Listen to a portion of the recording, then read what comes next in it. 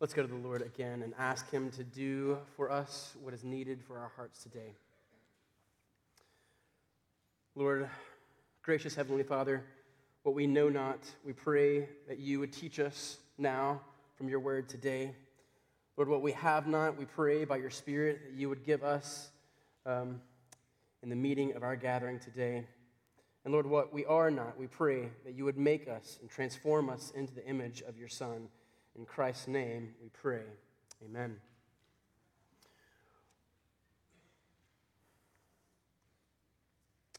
When do you know? One of the most common questions that youth ministers get asked by teens and college students alike. When do you know? When do you know that she's the one? Or how do you know that I really love him? Over and over with a swelling understanding of emotions, of desires, of wanting to be with one another. Young hearts long to know, do I love this person? Do I want to spend the rest of my life with this person? Or is it simply just infatuation? Is it simply just seeing a good attribute in someone and wanting that? But if you've been around young couples, this question is bound to come up even in your own surroundings. The question is actually a good question that we should all ask ourselves. Is our love genuine? Is my love genuine for those around me? Is my love genuine for my wife or maybe for my husband?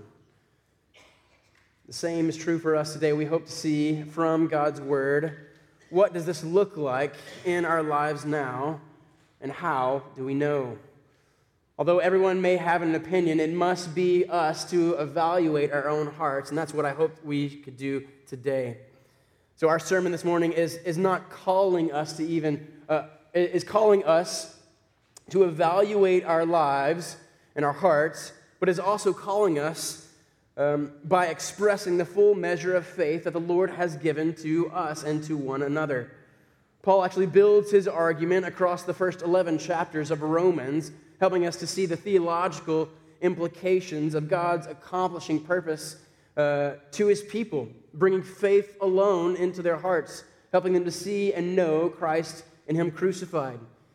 Yet as we go into the chapter 12, Paul makes a shift in the book of Romans, intending to push us on towards application. So as you have heard from our text this morning, Paul seems to be quickly running through this long list of exhortations. And in our culture, this might sound strange. We might think that Paul is angry or confronting his audience for their wrong character or maybe their unhelpful desires. But that's not the case here. Paul is actually commending us to display the full character of God that is evident in the believers' lives. So before we dive into our passages, what I want to do today is actually put on our metaphorical gloves so that we can dig through the riches of the lifestyle for which is characterized by real love. So let us look closely. I want to turn to Romans chapter 12, looking at verse 1 for just a few minutes here. So maybe you might go up a few lines or maybe flip left in the page of your Bible. But this passage will help give us some context for which Paul is writing to us in our passage today. He says this, verse 1, he says, I appeal to you, therefore, brothers, by the mercies of God, present your bodies as a living sacrifice, holy and acceptable to God, which is your spiritual worship. Now, if you're unfamiliar with the book of Romans, chapter 12, as I've said, is the hinge point of the book. Paul here shifts the tone of his argument from theological implications or instructions to faithful action, spurring us on as believers in Christ. Notice there in verse 1, a key word, therefore. This conjunction is actually being used to reflect all that has taken place in the first 11 chapters. In fact, Paul actually sums up the first half of Romans in just a few simple words, by the mercies of God. Now, if that's not synthesizing information, I don't know what it is. This phrase is actually chock full of significance for us today. God's mercy has been shown to those who believe. from the rebellious heart of man, where humanity is actually been given over to our desires of our hearts. All people are unrighteous, as Paul has said through his earlier chapters, before God and before his throne. But not one of us can stand righteous before a holy God in our own thoughts or even in our own actions. But by God's mercy, Christ Jesus was brought into the world to swallow up the full wrath of God. This is what Paul expounds on through Romans chapter 5 and 6. Soaking up the full wrath of God for those who believe in him through faith. Christ was our substitute, our propitiation. He has given his life for our own, to which his perfection is counted to us through faith. This is the gospel, that God in Christ Jesus has done for you and for me what we could not do for ourselves. Jesus paid for our sins on the cross by his death, and then by his resurrection, we have been brought into the newness of life that is through him.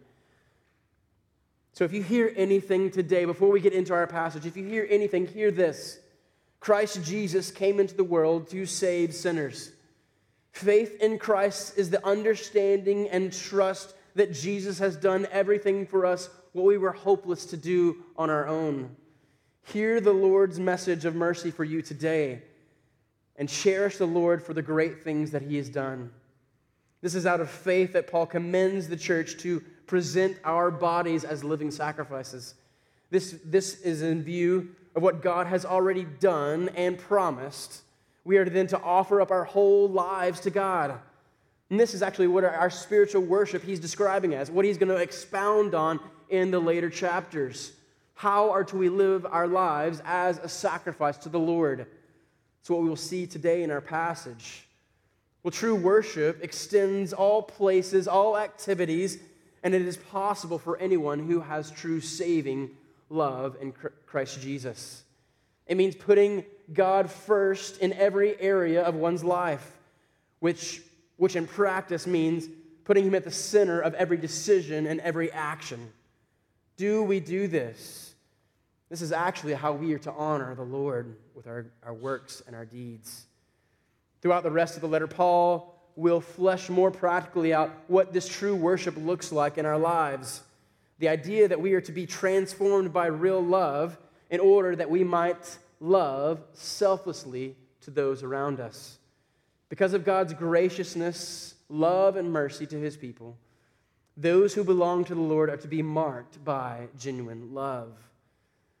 So, in light of this, the question for all of us here today, and really all of us should ask this question daily in our lives, is not what you are doing to keep God's favor, but rather, how has God's love transformed you to make the decisions that you make throughout your days?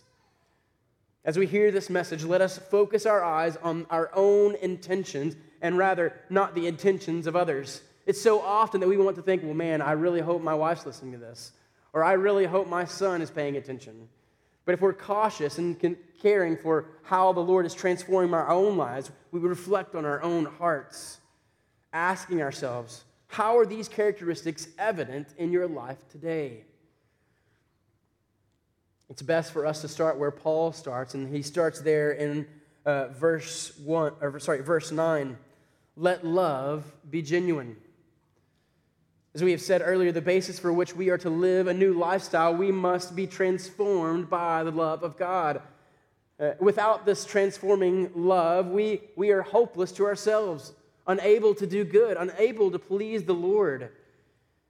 Notice the emphasis for which Paul is calling us to. He's not commanding us to love, although he does that elsewhere in the Bible, but rather he is calling us to be genuine in our love. Let love be genuine.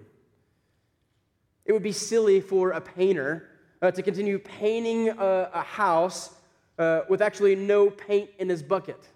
It would make no sense. If the substance of real love isn't present in our lives, then it would make no sense to love the world with a love that we do not have, with a love that is not there. No, Paul here has in mind that our love is to be real, That is to be reflecting the love of God. So the question that we all need to wrestle with today, and really the question that we're going to spend most time on throughout our passage is your love genuine? Is your love genuine? My hope today is not to have you question your salvation, as Paul already assumes God's love is within those whom he's addressing. We see that, we know that, for which the intention that he is turned to in chapter 12. But rather, what I want us to think about are the areas that the Lord may be showing us to grow in our love in Jesus Christ. How are we to be transformed in the knowledge and the image of Jesus? How are we to reflect Christ's love for the world? Well, what I've seen in my study this week is authors and commentators have actually had trouble seeing organization throughout this passage, seeing connections that actually these list of exhortations are helping us to see in this passage this morning. But I believe it's actually clear. I believe Paul here is clear in his intentions. I believe Paul is having us to assess our motivations and actions as one who has genuine love in our hearts. We are to love as Christ has loved us. And this is where he actually speaks against, let your love be genuine, then hypocrisy is the characteristic for which Paul is contrasting here. We are to love genuine, creates trust rather than suspicion. When we love genuinely, it brings comfort rather than concern. Christians are to be speaking and taking action with real love. Our motivation and desire is not based on emotional feelings that we see in the movies. It's not based on our desires to do good out of our own heart, but rather out of the knowledge of who Christ is and what he has done for us. This real love that I believe Paul is helping us to see here in our passage this morning is what we will see in 3 areas of the text. So 4 areas in the text. I want us to look at 4 areas that Paul is having us to assess. Is our love genuine? And yes, there will be some work for you because I have not had that in your bulletin there provided for you. So seek to fill in the blanks. Seek to fall in and think through, is your love genuine in these 4 areas of our lives? So as we think through these together, let us be spurred on to love faithfully and be transformed in the areas where we actually remain selfish, where we actually think of our own desires rather than the desires that is flowed out of us from a love that has been shown to us in Christ Jesus. Is your love genuine? We see this in our first point. First, do you love what God loves?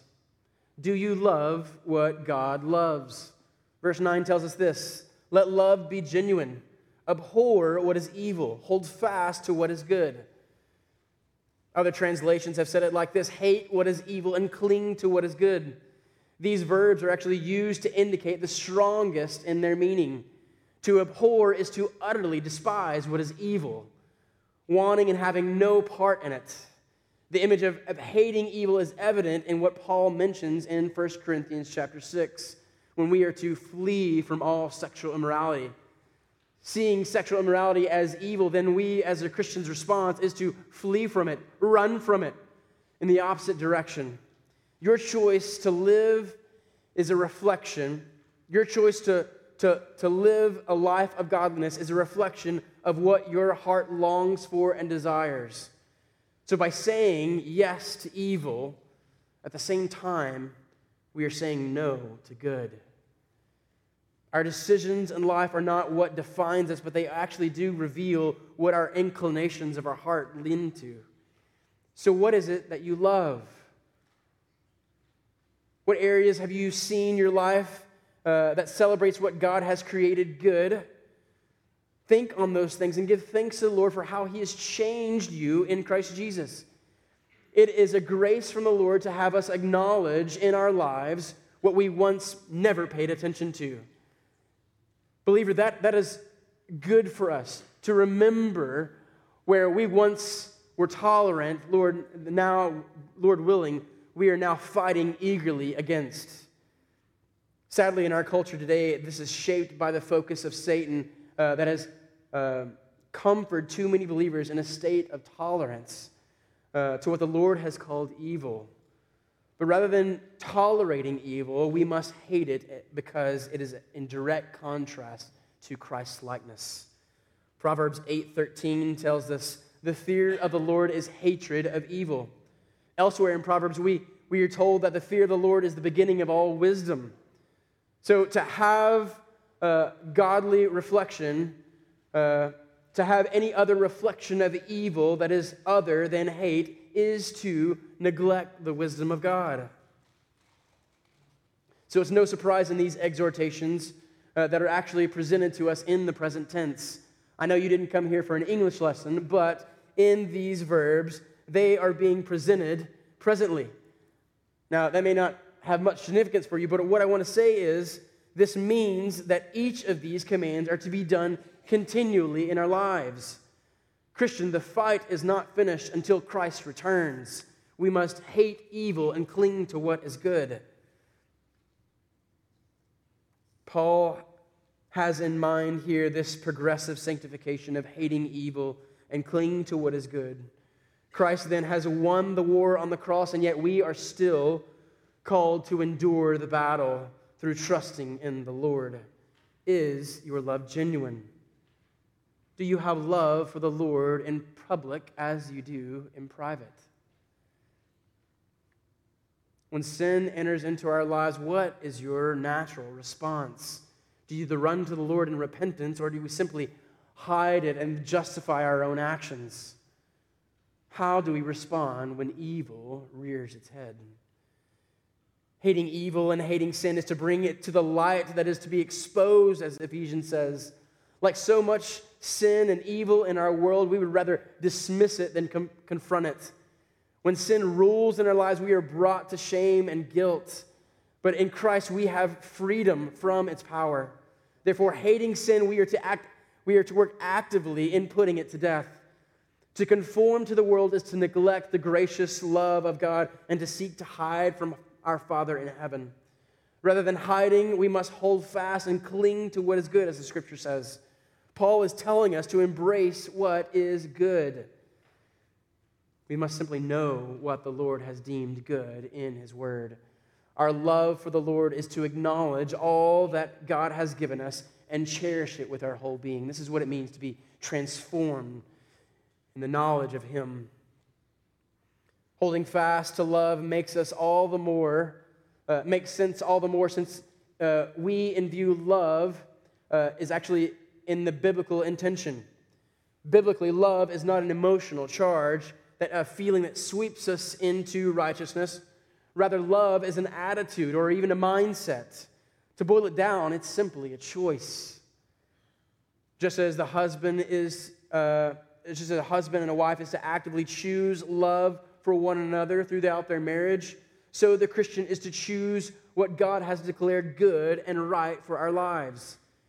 There's biblical examples for this all over the Bible, but one that comes to mind is Ruth, who shows steadfast love to her mother-in-law, Naomi. I feel like there's a mother-in-law joke in there somewhere, but I'm actually going to fall away from that. I don't think that would be wise of me here, so I must refrain. But Ruth here, what we see her in the Bible, she's a Moabite woman, the one who displays genuine love to God's people. And in the story of what I believe Paul is actually commending to us here to do in the church in Romans chapter 12, her commitment to Naomi surpasses all circumstances and emotions. And yet her commitment to Naomi throughout the book is the means by which God brings her the fulfillment through giving them a son and a grandson. Do we show steadfast love as the Lord has shown steadfast love to us? We are called to let us be a people who loves what God loves. One in which the love that God has towards His people. So secondly, we will see, do you have love for one another? Do you have love for one another? All throughout our passage today, Paul is particularly speaking to the body of Christ with a focus of the church in itself. Yes, certainly believers are called to love our enemies and even to love our neighbor as ourselves, but what we see in our passage is Paul is mainly speaking to the church. Later in the chapter, he will address those outside the church, but here he calls us to have love for one another. Notice there it says in verse 10, love one another with brotherly affection, outdoing one another and showing honor. Not only has God saved us as individuals, but he has saved us for himself to be a people together. We have been united as one people where there is no Jew or Greek, nor slave nor free, nor male or female, for we are all one in Christ Jesus. One commentator I found helpful says it like this: when we remember what God's plan is to make us into a large family for his Son, we understand why there is such a focus on right relationships within the church. Members of the church should therefore be genuine and deeply concerned for others' physical, emotional, and spiritual well-being, showing a love that is both wholehearted and practical. What we do and how we interact is vitally important to God. To love one another is to invest in one another, to spend time in knowing one another as brothers and sisters in the family of Christ. Perhaps this belongs to a part of our Sunday school. Maybe you might be joined to a life group to discuss and spur on each other in godliness. This is one right way in which we are to love each other. Hebrews 10 tells us this, and let us consider how to stir up one another in love and good works, not neglecting to meet together as is the habit of some, but encourage one another, and all the more as you see the day drawing near. As the church together, Paul is calling us to welcome one another through mutual love and affection. It means meeting with one another, praying for one another, hearing and asking of one another. Do you exist in this church only to yourself, or are you part of this one another family of God? We fail to do this when we gossip and take manipulative strategies for our own self-interest. This is how we neglect loving our neighbor. This is how we neglect loving one another. When we love our brothers and sisters, we will go to them and settle the matter. We will hear their requests and seek to honor their wishes. Like Christ in his humility, brothers and sisters are to love one another by considering others better than yourselves. This is primarily seen in the example that we see in Christ here in Philippians 2, where Christ humbled himself to the point of death, even a shameful death on the cross. For our sake, Christ left his throne in heaven and became nothing here on this earth. He came not to be served, but to serve and give his life as a ransom for the many. If others were to see our love for one another, what would they say of this body? Would they be compelled to join us, or would they be deterred by our lack of love for one another? As a spiritual family, the church is to exhibit the intimacy and tenderness toward one another that mark the best of earthly families here in this world. Such relationships should make any onlooker desire the same for themselves. Is your love genuine? As a spiritual family, the church is to do this. Do you have genuine love for one another as a people who have been shown the great mercy from God our Father? Let us remember that we have been bought with a price. The same mercy that God has shown you is the same mercy that God has shown to the brother who regularly asks for prayer for his sins. That God has shown the same mercy to the sister who doubts. Are we loving to them as God is loving to them? By the grace of God, he has created a people to share with one another the love and mercy that we have received in Christ Jesus. Yet just as God has created a people to himself, he has also given us a purpose. So third, we will see, do you delight in serving the Lord? Do you delight in serving the Lord? Verse 11 says this, do not be slothful in zeal, but fervent in spirit, serving the Lord. Rejoice in hope, be patient in tribulation, be constant in prayer. Have you lost your enthusiasm for the Lord, Christian? Where you once were eager to do the things and meet with the people of God, where you were eager to open up your Bible in the morning and hear and feast on God's word, do you still have that same zeal within you? Are you regularly evangelizing? Are you regularly sharing the testimony for which God has saved you? Are you regularly meditating on Scripture and having it to feast and shape and move about in your actions throughout your day? This command is challenging us all, and especially those who have believed in the Lord for some time. Remind yourself of the youthful zeal for which you once had concerning the things of God. Like a young child who has found new interests that they are passionate about, let us therefore have the same vigor in service to our Lord. Is your Bible reading something that you eager in the morning? Is your prayer life continual? Is your evangelism apparent to those at the dinner table? How has Scripture memory spurred you on to cherish God in your heart? All of these disciplines are the heart of a believer. Yet Paul here again is not concerned with our actions, but rather he is concerned with the heart behind them. What is your motivation for the things that you do? What is the reward that you hope to receive?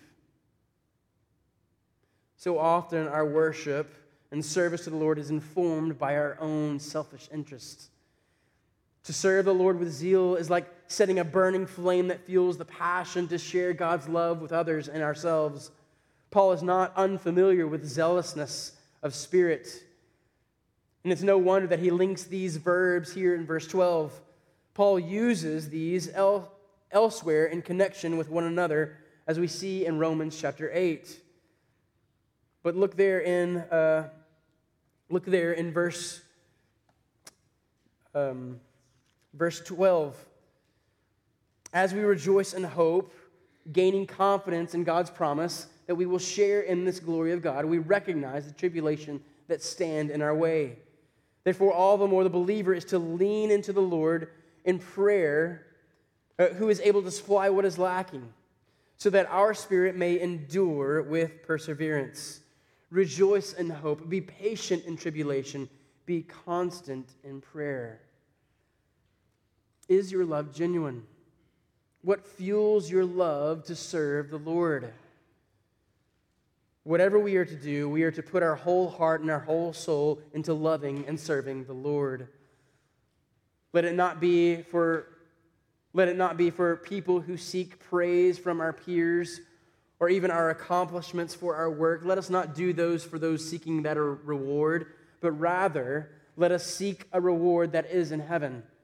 Let us desire to know and cherish Christ, who is, until our hearts burst forth with thanksgiving for the great things that he has done in our lives. Like the story of a man who finds a hidden treasure in a field. What does he do? He goes and he sells all that he has in order to acquire it. He goes with great joy and he buys the land. By God's grace and in response to his love, let us serve the Lord and be rewarded with the love of our Father who is in heaven.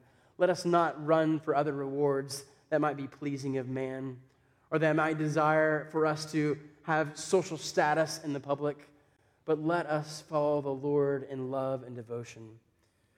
And finally, we see that the church is to be a people who are to love generously. Do you give and care for those who have needs? Fourthly, we see, do you give and care for those who have needs? Verse 13 tells us, contribute to the needs of the saints and seek to show hospitality.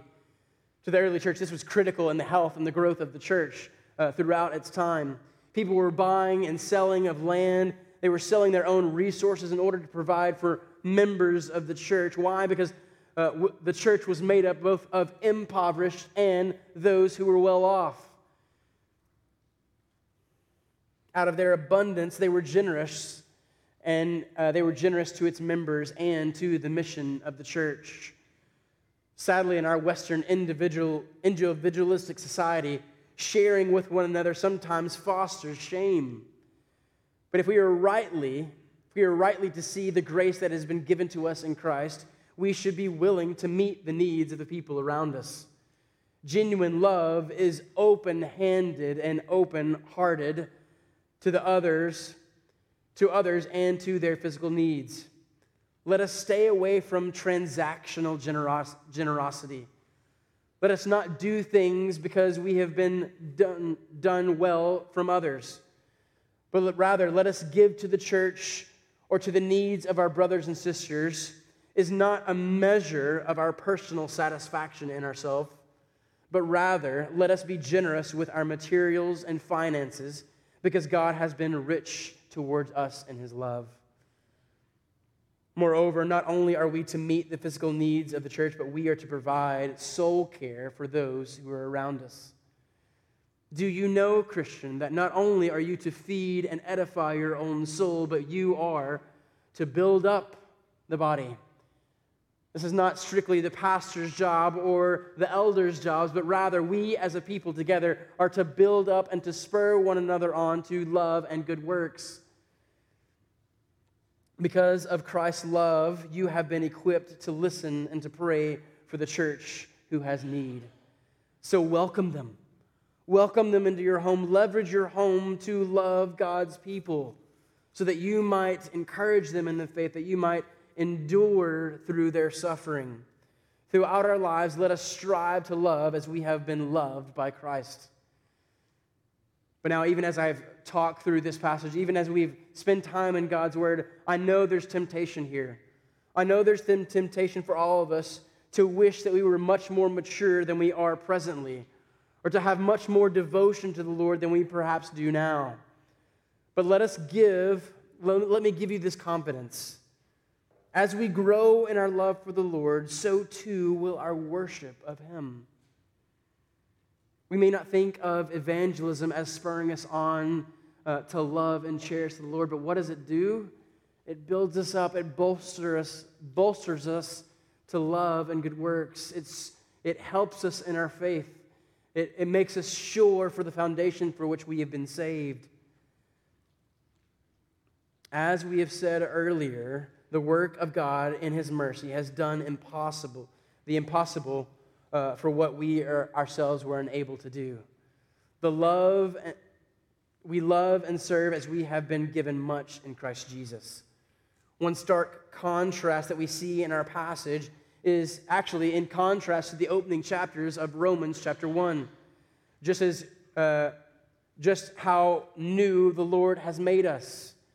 Not only, as the Bible tells us elsewhere, that we are to have been brought from death to life, from darkness to His marvelous life, but here in Romans chapter 1, we see the rebelliousness of man and the conformity to the world. Be reminded that Christ and His goodness were what we once were. Here from Romans 1, where it says that we, before Christ, were once filled with a manner of all unrighteousness and evil and covetousness and malice. They were all full of envy and murder and strife, deceit, and maliceness. They are gossips, slanderers, haters of God, insolent, haughty, boastful, inventors of evil, and disobedient to their parents, foolish and faithlessness, heartless and ruthless. Though they know God's righteous decree that those who practice such things deserve to die, they not only do them, but they give approval to those who practice them. But because of the mercies of God that has been shown to us believers, no longer are we heartless, but we are to love and let our love be genuine, to love one another with brotherly affections. No longer are we approving of evildoers, but now we hate what is evil and hold fast to what is good. No longer are we God haters who are arrogant and boastful, but now with fervent spirit we serve the Lord in all that we do. No longer are we full of envy, producing strife through deceitful gains and deceitful schemes, but we are to contribute to the needs of the saints and to seek to show hospitality. Christian, the change that has been produced in our hearts is only by the miraculous grace and mercy of our Lord Jesus. What we are today is all by the grace of God. Through the work of the Spirit, we have been raised to newness of life, and we seek to follow the Lord in holiness that has transformed us by the renewal of our minds to love Christ as He has loved the church. Christians, let us spur one another on to love and good works and seek to welcome those within our churches and to love them as Christ has loved us. Let's go to the Lord in prayer. Lord, we ask that you would strengthen us, that you would make us new in Christ Jesus, and that you continue to transform us into what is right and pure and honorable. Lord, be gracious to us. Have us to grow in confidence for the work that you are doing in our lives. And Lord, let us continue to progress in sanctification, Lord, as you have made us right in God's eyes. Lord, we thank you for the grace that you've shown to us. I pray, Lord, that you would continue to make us new in Christ Jesus. And Lord, I pray that we might ask of you that you might make our love genuine so that we might display your love to the world around us. In Christ's name we pray. Amen.